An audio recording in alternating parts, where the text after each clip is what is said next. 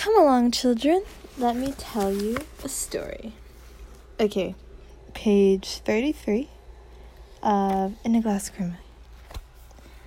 And enjoy the ominous waves in the background for ambiance. Okay. Silence again, he smiled. The queen raised an eyebrow. Well, she demanded impatiently, where is it? I can't show it to you here, Anderson cried, surprised. Your Majesty, this is the finest silk in all the world. The Emperor of Japan offered me 1,000 camels for it. The Sultan of Arabia offered me every single buffalo he owned. To the great Khan in China offered to not cut off my head if I gave it to him. I refused them all. I wanted to save it for you, Your Majesty. Now, having traveled all these millions of miles home, I will show it to no one but you. Very well, the queen announced. Everyone leave at once. I will examine the silk alone. Her husband, the king, gave her a plaintive look. But she just raised an icy eyebrow at him. He, the courtiers, the guards, and the servants all left the room. Jill was last to leave. As she was about to close the door behind her, the old merchant said, Wait. Jill paused and looked back. Princess, would you mind staying a moment? The merchant asked. The queen raised her eyebrows at him. He ignored her. Come in, and close the door behind you, he said with a smile. Then turning to the queen, he said, I am sorry, Your Majesty, but you are far taller than I remembered. You see, the great queens and empresses of the East are all very small. Some no taller than my knee. I knew you were taller than that, but I thought you were perhaps the size of the beautiful princess here. I am afraid I haven't enough silk for a dress that will fit your statuesque majesty. He looked down at the floor as if he were ashamed.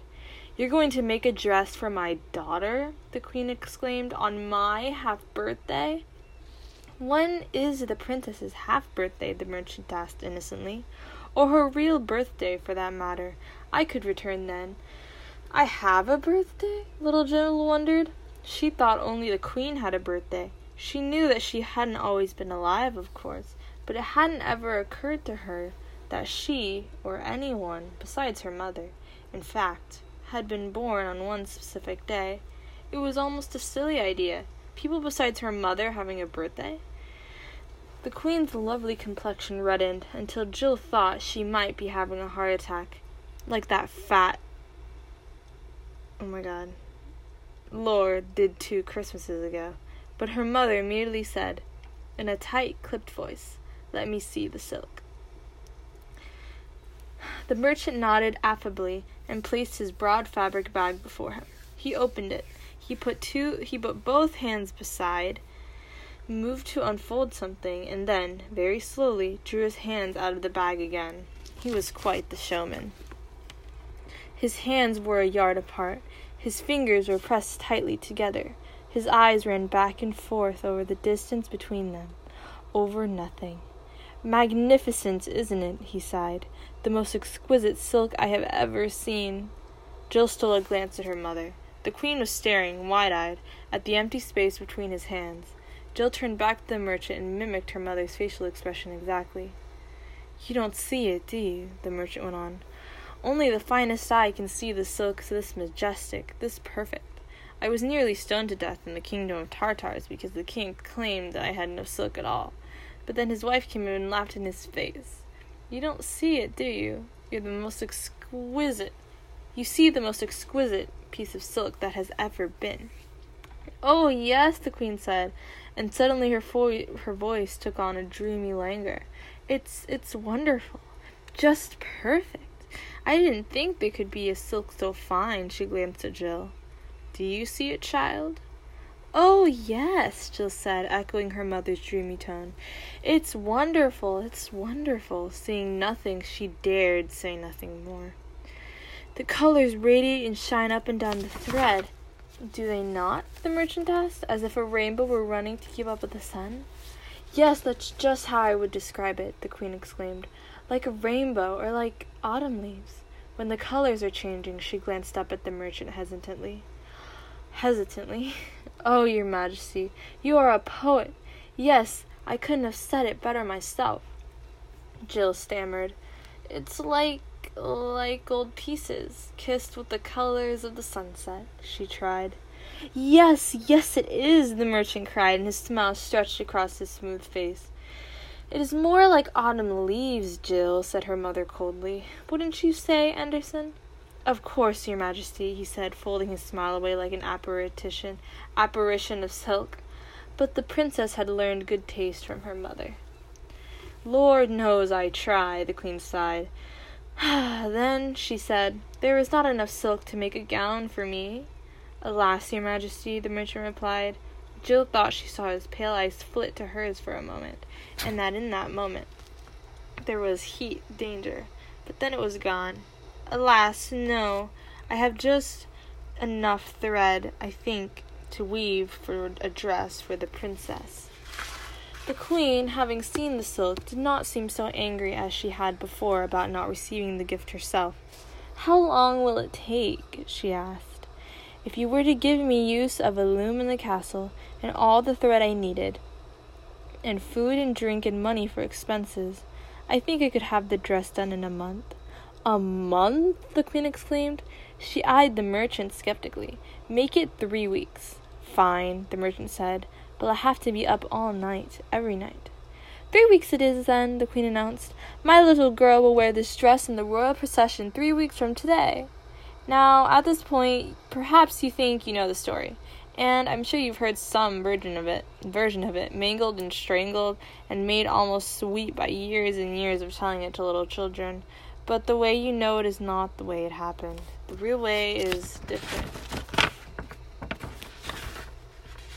The very next morning, Jill climbed the castle's highest turret.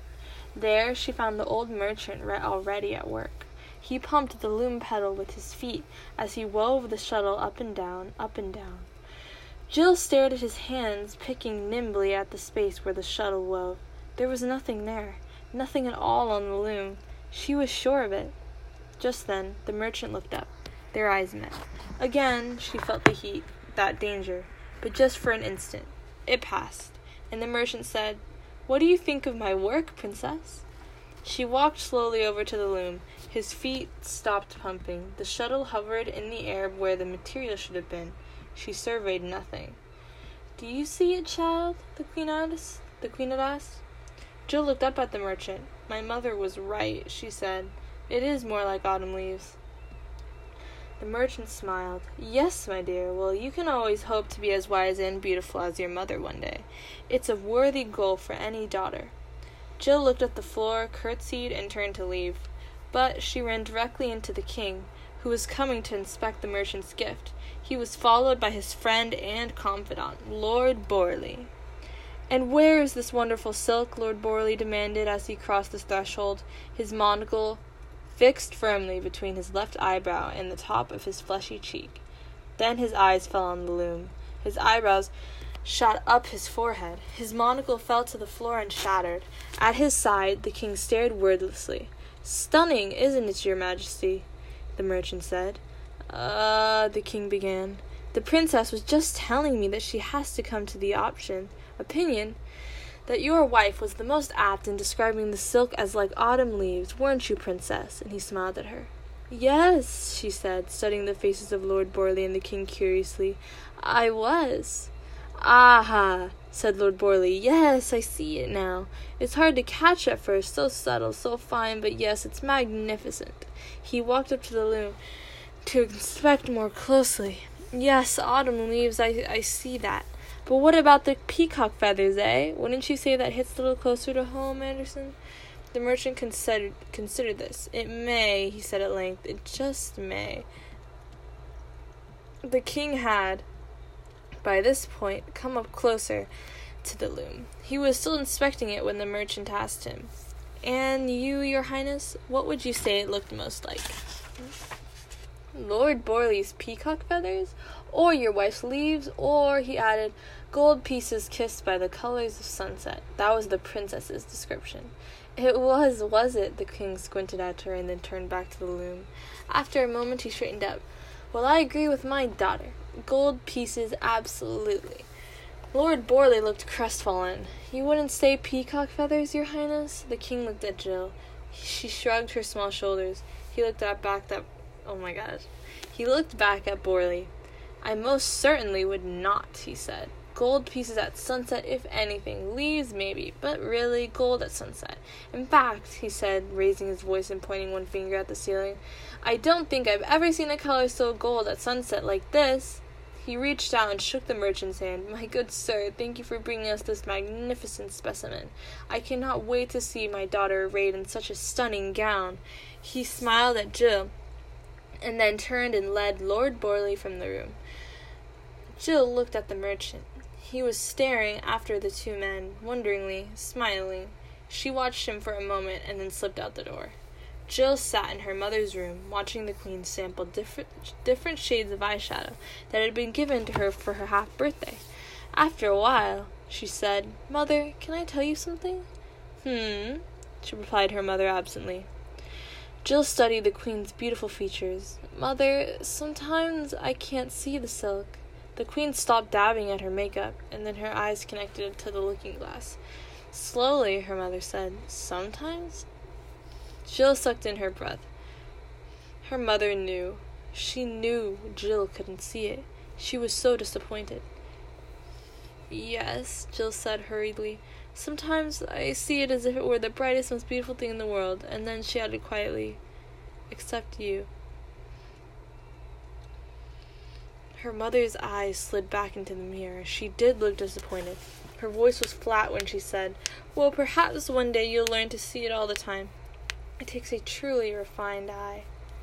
The next day, Jill returned to the turret room. The merchant was still working away at the invisible silk, pumping and picking and weaving. Jill watched him from the doorway. After a while, he looked up. Ah, princess, a pleasure to see you, he said. Come in, come in. Look at what I'm working on now. Jill approached. It's a hem, he said. Can't you see it? Along the edge I'm running a slightly different color. Something like the red mud at the banks of a yellow river. Do you see? Jill stared. She saw nothing. She hesitated. At last, she said, Yes. The merchant looked up from the loom. His eyes were so pale. Do you see it, Jill? Jill shivered. Then she heard her mother say, Perhaps one day you'll learn to see it all the time. Of course I can, she told the merchant. Then she left. At last, the day came. Jill was woken very, very early in the morning to help her mother bathe. As she rubbed the bath oils and soap into her mother's smooth skin, she said, Mother, do you think I will look beautiful today? The soapy water, lapping gently against the edge of the tub, was the only sound in the room. Then, slowly, the queen turned to her daughter. Jill could see her mother's eyes working up and down her face. At last, the queen said, Perhaps you will. And she smiled. Jill's heart sang. After Jill had bathed herself, the merchant came into her dressing room. He held his hands out wide before him. He beamed. He looked at the space between his hands, and then back at Jill. Well, he said, what do you think? Jill stared. She saw nothing. She began, then she stopped. Yes, the merchant said, frowning. I don't, she said again. His frown deepened. Go on. She opened her mouth to speak, and then in her mind she heard the words, Perhaps you will. And she said, Will you help me put it on? The merchant smiled. Of course, Your Highness. He did not look at her when she dropped her towel. His voice was tight as his eyelids when he said, No underclothes, Your Highness. The silk will bunch up around it. Slowly, with eyes closed, the merchant lowered the dress over Jill's head. Light as hair, isn't it? He said wistfully. She nodded and swallowed. Her eyes, too, were closed, and she concentrated on how beautiful her mother always looked, how graceful and lovely she was. And then Jill opened her eyes and looked at herself in the mirror. She caught her breath. A silken gown, as fine and shimmering as any that had ever been, hung weightless over her slender little shoulders. It was red and orange and blue and yellow, just exactly like a glittering sun-dappled pile of coins as the sky is fading from pink to black.